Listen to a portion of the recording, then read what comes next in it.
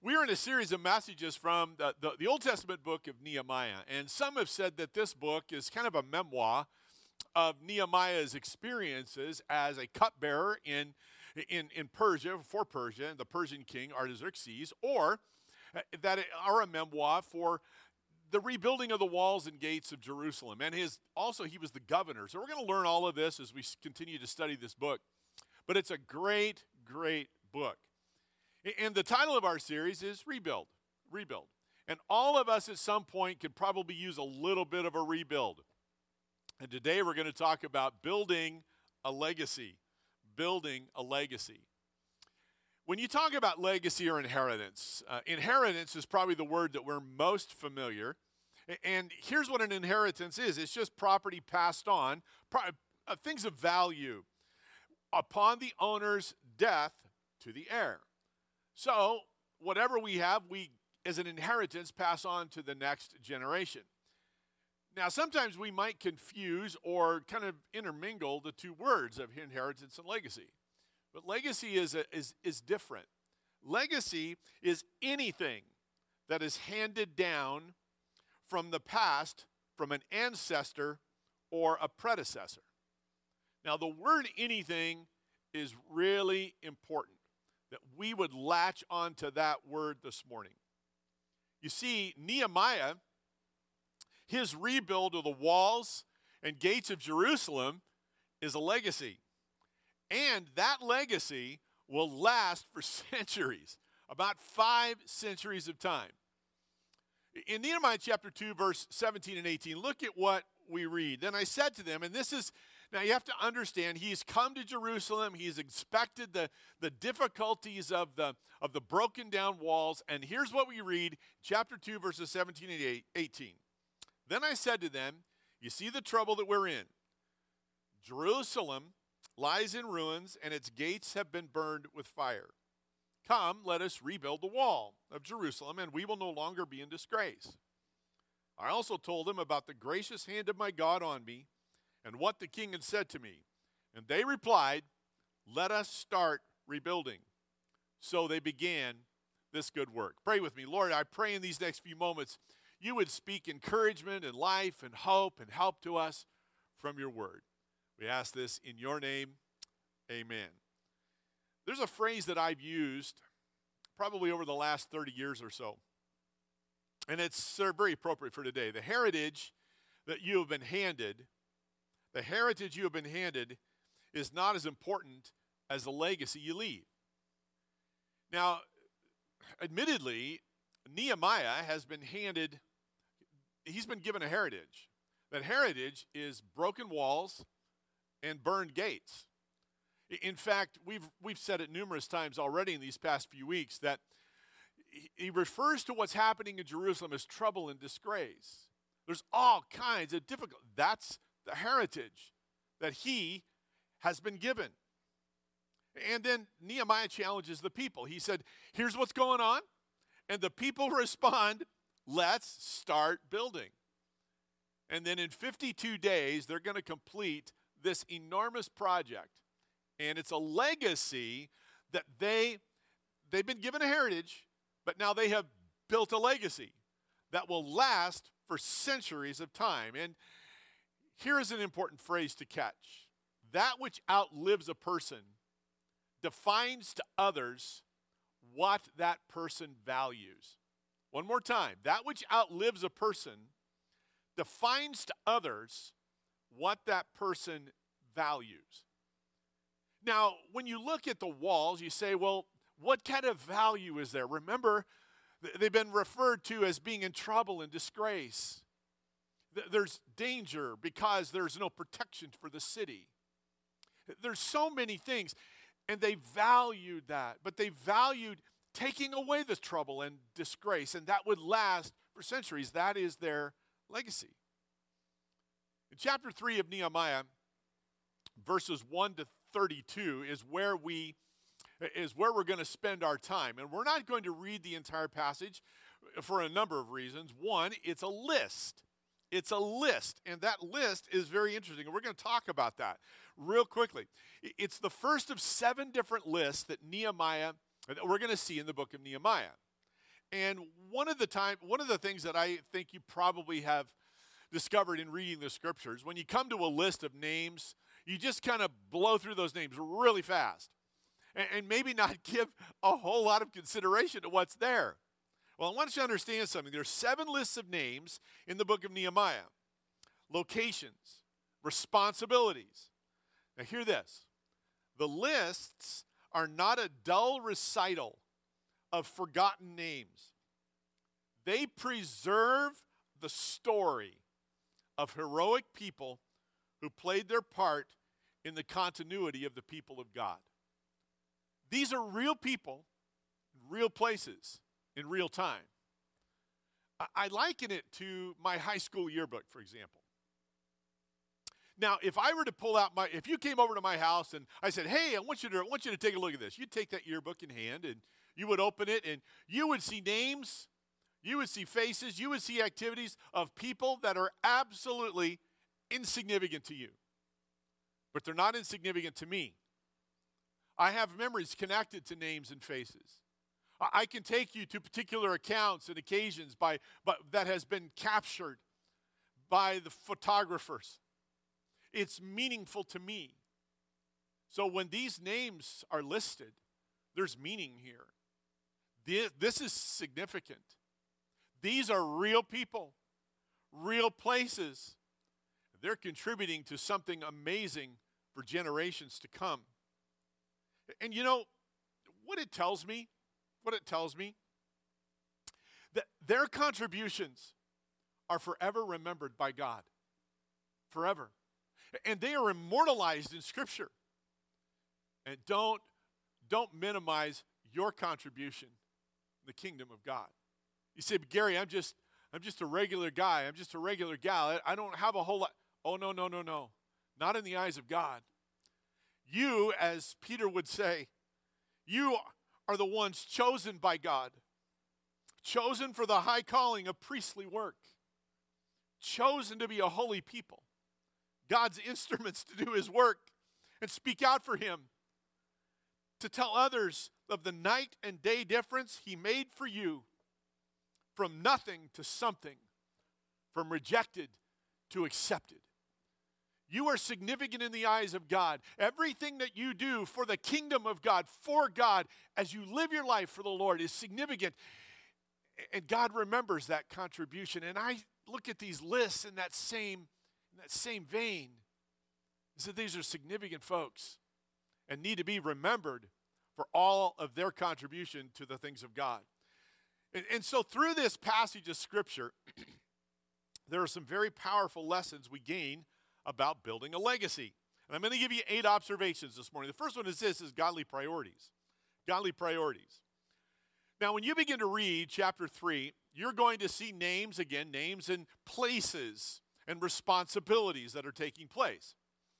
And you start out with the priests and the rebuilding of the sheep gate. You go, oh, wow, that's exciting. Here's the thing. I don't believe it's coincidence. I believe Nehemiah, as he's writing this occasion of the rebuild of the walls and gates, he starts with the sheep gate. You say, but Gary, what is the significance of that? The sheep gate was the gate closest to the temple. And the sheep gate was where the animals were brought to the temple in the worship of the Lord. Why is that significant? Because this shouts to me of this thought. Put God first. Godly priorities. I can't think of anything of greater significance than living our lives putting God first for a legacy that we would leave to a generation to follow us. If it were said of me and if it were said of you that the one thing that characterized this guy's life or this gal's life was that they dedicated themselves to the Lord. They put God first. Now, I wonder, do our lives reflect that value? Familiar scriptures speak to this very issue. Matthew chapter 6, verse 33, seek the kingdom of God above all else and live righteously, and he'll give you everything you need. Colossians chapter 3 and verse number 2 set your minds on things above, not earthly things. Sometimes we look at these verses and they're so familiar to us, we just run right by them. We don't let them get deep into our hearts, but there is such truth here.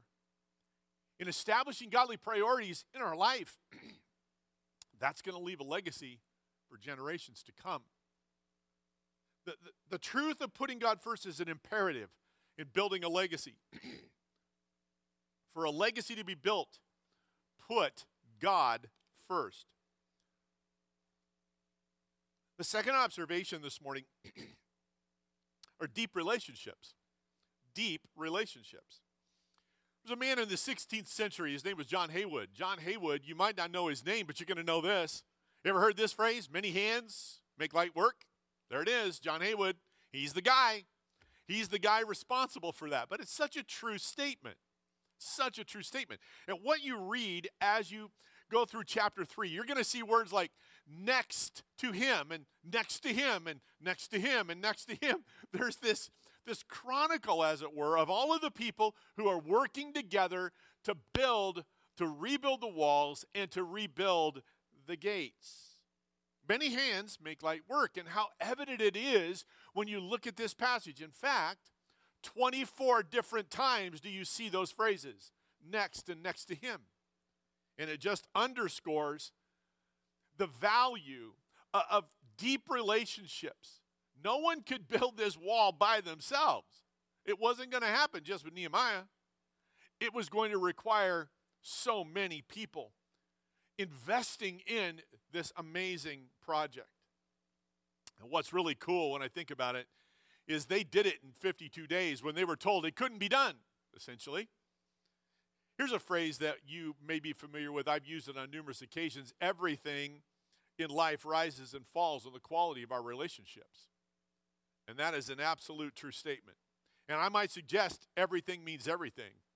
Whether it's the rebuilding of a wall or the rebuilding of a marriage, a relationship, a life, a family, a career.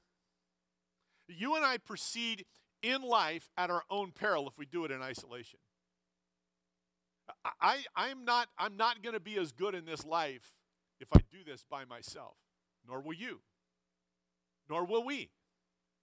Relationships are critical. And the way that we build our relationships, rebuild our relationships, we're leaving a legacy for the generation to come.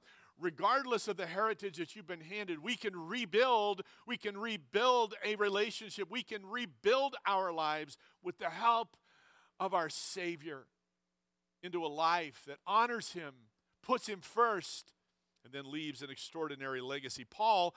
The Apostle Paul was an amazing leader. He was a gifted teacher and writer and missionary and so many things, church planner. He did so many things. Listen to what he writes, Colossians chapter 4. Tychicus will tell you all the news about me. He's a dear brother, a faithful minister, and a fellow servant in the Lord.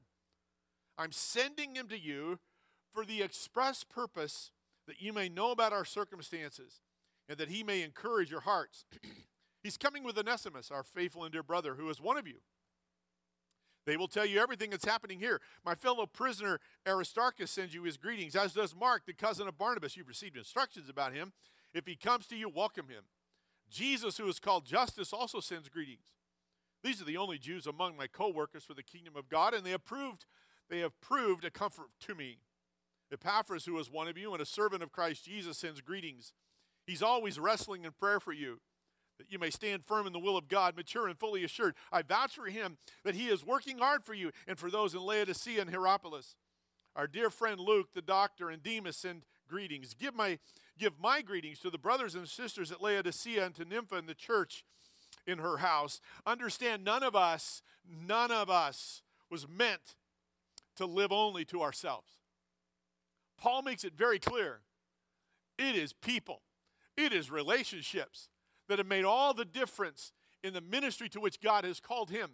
So I would ask you, who are the significant people in your life that are walking with you, building in you, holding your feet to the fire, praying for you? Don't live in isolation. For a legacy to be built, For a legacy to be built, nurture deep relationships. The third observation is exceptional uniqueness. Exceptional uniqueness. As you read through Nehemiah 3, you discover at least 4 individuals with the same name. Okay. Now you think, well, okay, what's the point of that? Well, catch this. 2 persons with the same name building on the wall, while they may have the same name, they're not the same person. They're not the same person. They have, they have contrasting personalities, complementary abilities, and distinctive gifts. Now, I was thinking back as I was preparing this particular point. I was thinking back to other people that I knew who had my name. Now, I'm not talking Jones. That would be an impossibility. There's a whole lot of us, okay? But Gary, all right? My first name, Gary. And I remember one guy, and we were completely different. Although, if we were standing next to each other, and somebody said, hey, Gary, we'd both answer. That doesn't mean that we're the same. We're very different people. Very different gifts, very different personalities. And that is so important when we think of the kingdom of God and your contribution, my contribution to the kingdom of God. You see, God has created us unique, and our individual gifts are valuable to God, just as you are. You possess things. You are able to do things that I could never do. And honestly, here's how I wrote it in my notes. The world does not need another Gary Jones. The world needs you in your uniqueness, in your gifts, your abilities, your personality, your sense of humor, the qualities of your life. Listen to what, again, the Apostle Paul helps us in 1 Corinthians chapter 12. He says there are different kinds of gifts, but they're all from the same Spirit. There are different ways to serve, but the same Lord to serve. There are different ways that God works through people, but the same God. God works in all of us in everything we do. And then 1 Peter chapter 4, God has given each of you a gift from his great variety of spiritual gifts. Use them well to serve one another. For a legacy to be built, celebrate the uniqueness of God's gifts in your life. Don't try to say, I want to be like that. No, be whom God has created you to be. Also, this observation of dedicated service, dedicated sacrifice. When you read the story of this rebuilding project in this particular chapter, here's what you discover. You discover people from 8 of the surrounding communities of Jerusalem. Then you say, well, okay, what is the significance of that? The significance of that is that these 8 groups of people will never have really a tangible benefit of a rebuilt wall because they live out in rural communities, maybe little villages or farms or other pieces of property outside of Jerusalem. And so the rebuild of the wall really isn't going to benefit them directly. But they sacrifice time away from their livelihoods, their families, and their communities to rebuild the wall. Dedicated sacrifice. I love that. Over the years, I've had the honor and the privilege of serving with so many amazing people. And I have just a rush, even as I'm speaking right now, I have just a rush of memories of just amazing folks that I've had the privilege of knowing and serving alongside them. Whether it was in sacrificial giving or whether it was just the people who just showed up all the time. They just were so faithful. It's an incredible thing to remember, to recall. And what I thought about this is that they did this really with no tangible benefit back to them. It was just serving the Lord. And for example, they would pray or they would give to missions. And it was great to hear in Nicole's update this morning. They would pray for missions. They would pray for missionaries. They would give to places they would never visit, for people they would never meet or ever see. That's sacrifice. Now, I've told this story numerous times, and I'm going to tell it many more times before my time is done, just because of the power and truth of the story. We were pastoring in the San Francisco Bay Area, and there was a an elderly lady, a part of our church. Her name was Marie. And Marie was a delightful lady. She was, even when I was there, she was probably in her mid to late 80s. And I had the privilege of doing her memorial service some years later. And she was almost deaf and she was almost blind. But I'm telling you, this was one faithful woman in prayer. She could pray. I would visit her and we would have some conversations, and she would always answer, or rather, she would always say goodbye to me and say, Pastor Gary, I'm praying for you. And I said, oh, Marie, keep praying, keep praying. Well, it was sometime later, maybe a couple of years later or so, she was now really unable to attend any longer. She was shut in her house. And we had formed a missions team, and we were on our way to an event, a missions event. And actually, the person who was leading that missions event is the former superintendent of the Southern California Network, Fred Cottrell. And I had the privilege of becoming very good friends with Fred over the years. Well, he was doing this gathering, and he was telling this story that missionaries are for the very first time able to go into a little country called Cape Verde, the Cape Verde Islands. And Marie's daughter, Marge, was a part of our missions team, and she was there. And her eyes got about that. She just got like saucers. And she went and told Fred this story. She said, Pastor Fred, she said, my mother is virtually blind and virtually deaf. And she sits on her couch with her Bible open in front of her and a magnifying glass so she can read it. And a globe in front of her. And so she can pray for the nations of the world. And she said, I want you to understand, a few weeks ago, my mom, or a few months ago, I remember exactly the time, she called me over and she said, Marge, would you please show me where the Cape Verde Islands are? She goes, what? Okay, I'm not sure what. Just find them for me. So she found them on the globe, and Marie then dedicated herself to pray for the Cape Verde Islands. Don't know how long it had been going on. And so when Marge heard Fred say, for the very first time, we now have a missions presence in Cape Verde, immediately Marge said, that is an answer to my mother's prayers. She has been praying faithfully for this particular little country. And what the part of this story you need to understand, Marie Pontes came from Portuguese background. Cape Verde spoke Portuguese. And God had put it on her heart to pray for Cape Verde. And here she is day after day after day, virtually blind, virtually deaf, laying her hands on a globe and praying sacrificially for people she would never see, never meet, to hear the good news of Jesus Christ. And God answered that prayer. I'm telling you, I heard that story. I just said, oh my goodness, dedicated sacrifice. Matthew chapter 19, anyone who sacrifices home, family, fields, whatever, because of me, will get it all back 100 times over, not to mention the considerable bonus of eternal life. Hallelujah. Hallelujah. For a legacy to be built, it will include sacrifice. There's also a powerful example.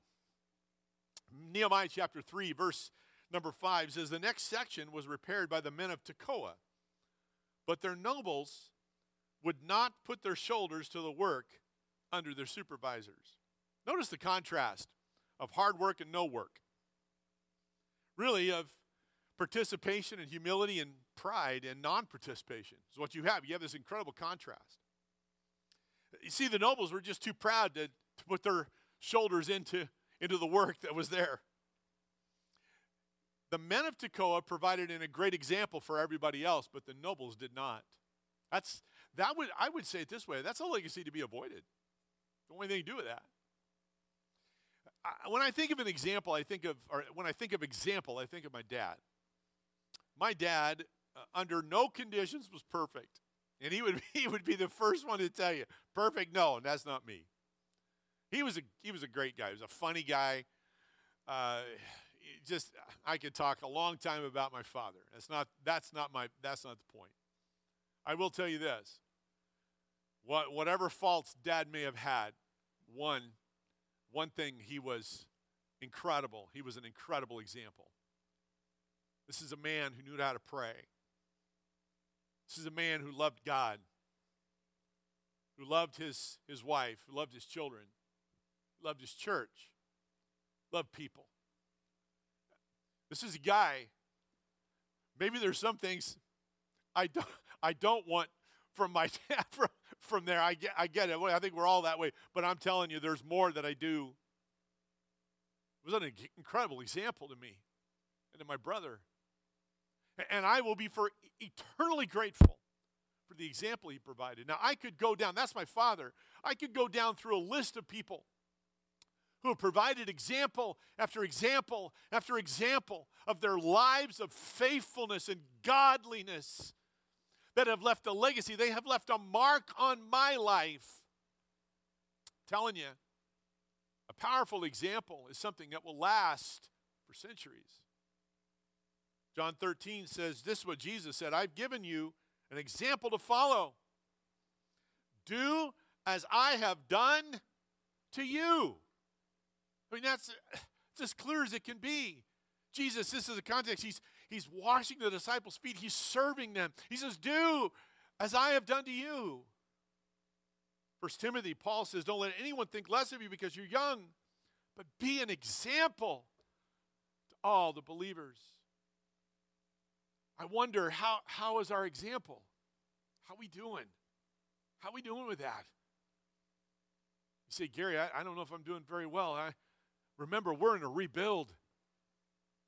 Right now, you can turn that all around. You don't have to be like the nobles of Tekoa. You can be like the guys from Tekoa. Say, no, we're putting our shoulders to the task. We're going to get this done. They weren't doing it to be an example, but they ended up becoming one or being one. And I would say this morning, if there are those things that are just keeping you or hindering you from being the example that you want to be, that can change. That can change today. It can change right now.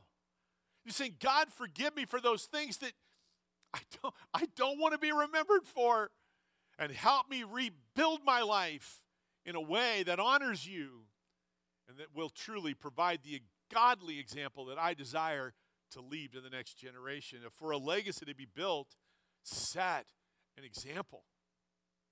Also, wholehearted service. Wholehearted service.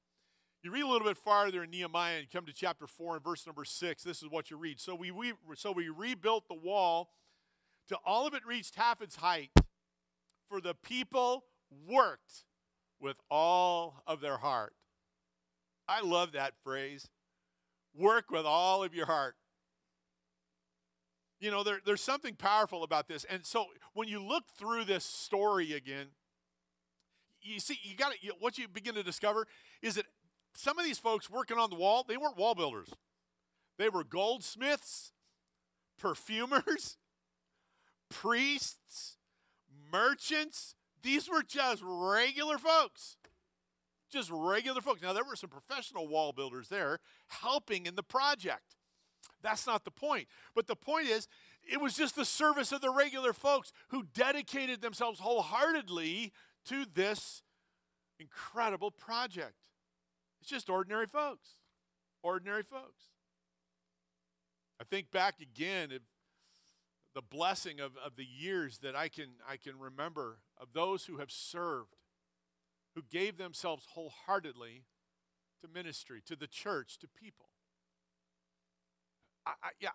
I can't even begin to tell you how many people there are rushing through my mind. I want to be like that.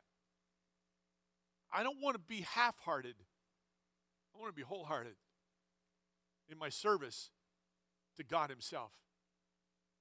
What a legacy. Maybe I won't do everything. Maybe I won't be the best guy with the trowel in my hand. Maybe I won't lay that brick exactly perfect like a professional wall builder would do. But I'm telling you, if I'm giving it everything I've got, if I have thrown myself into it 100%, something's going to happen.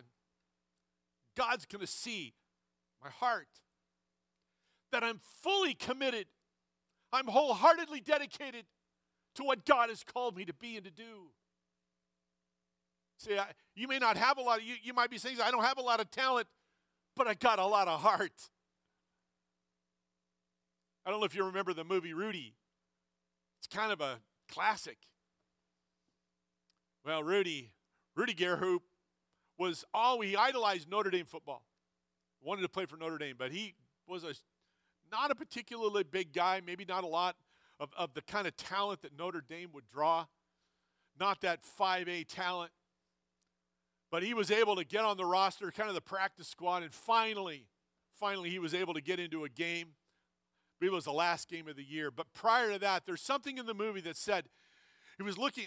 One of the coaches is looking at another one of the players who has just extraordinary talent. And Rudy doesn't have that same kind of talent, but man, he is throwing himself all over the field. And the coach says, if you just had the heart that Rudiger has. That's the kind of heart that we're seeing here. We're seeing goldsmiths put a trowel in their hand and lay a brick. All their hearts. Colossians 3, whatever you do, work at it with all your heart as though you're working for the Lord and not for people. You see, that's the key. We're not working for people, we're working for God. For a legacy to be built, do everything wholeheartedly. Also, requires passion and enthusiasm. Ever heard of giving 110%? Sure you have. It's not possible. You can't, but you get the idea. It's buy-in. It just shouts enthusiasm. I'm going to do this. It's, no matter how difficult it might be, the phrase or the idiom of 110%, it means to put forth the absolute maximum amount of effort or energy possible. There were two guys in this story. One's name, and you'll forgive me for biblical pronunciation if I mess it up, all right? One guy's name is Meremoth, and the other guy's name is Meshullam. Along with the men of Tekoa. Now you see these individuals in this story. Here's what they did. They built their section of the wall, but they went and built another section. What does that say? They're all in. They're 100%. They're going above and beyond. This is enthusiasm.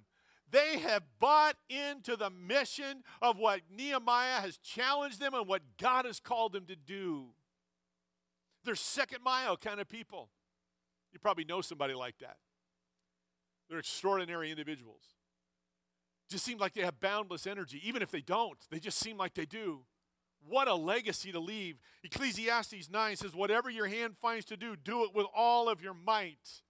Romans 12 says, never be lazy, but work hard and serve the Lord enthusiastically. For a legacy to be built, live and be enthusiastic. Another and last observation is active repentance.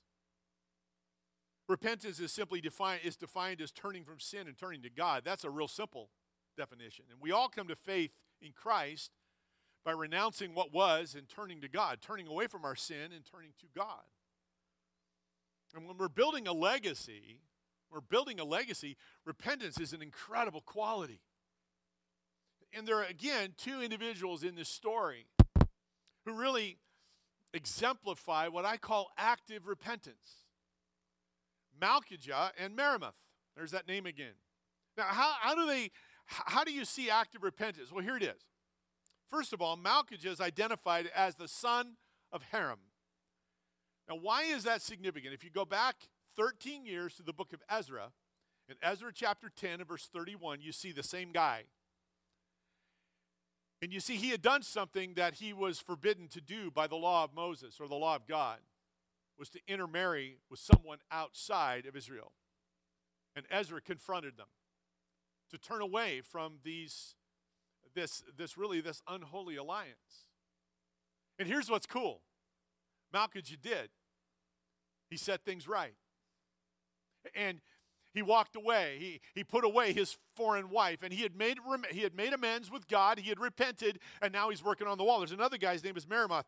He was the grandson of a priest. And that priest had also intermarried. had intermarried. So this guy has a past. He has a past. He has a reputation that's maybe a little storied, but yet he has made things right, and here he is in the midst of this great project. And so I think about this, the past and repentance. You know, the truth is all of us have a past, but God in his grace redeems our past and gives us a great future. I don't know if you recognize the name Charles Colson or Chuck Colson. Chuck Colson was, if you go back a whole lot of years now, almost 50 years, he was part of the Richard Nixon administration as President of the United States. And Charles Colson was implicated in the Watergate scandal during the 1972 re-election campaign of Richard Nixon, an election campaign of Richard Nixon. And he was eventually would serve 7 months in prison. He was actually waiting for his arrest. He knew it was coming. During that period of time, he came to faith in Christ. And after prayer and seeking counsel, he went to his attorneys and said, hey, I want you to plead guilty on my behalf in this area. And so they did, and he ended up going to jail for 7 months. During the time that he was in prison, he founded something called Prison Fellowship. Here's a guy who had a past, and he was quite a guy. In some respects, he was ruthless. He was a hard-charging attorney. He's going to make it happen. But God got a hold of his heart. He repented of what was, and God gave him a new future. And here he is in prison, and he sees a need, and he fills that need. And the legacy that Chuck Colson, what began then, continues today. People's lives in prison being changed because of repentance. You see, what do I mean by active repentance? I mean this, Matthew chapter 3 and verse 8. Produce fruit in keeping with repentance. You see, when we come to faith in Christ, when we turn away from what was and we turn towards God, something should happen in our life. There should be an automatic change within us, and we should begin to produce fruit out of what God has done in our life. And that's what these two individuals, Malkijah and Meshullam, and then contemporary Chuck Colson. How am I doing with that? It's one thing to turn away from God and turn away from sin and turn towards God. But I want my life to be fruitful. Fruitful. That's a legacy. So for a legacy to be built, produce fruit in keeping with repentance. You see, the walls of Jerusalem stood for about 500 years till the Romans just kind of obliterated them. And that's quite a legacy.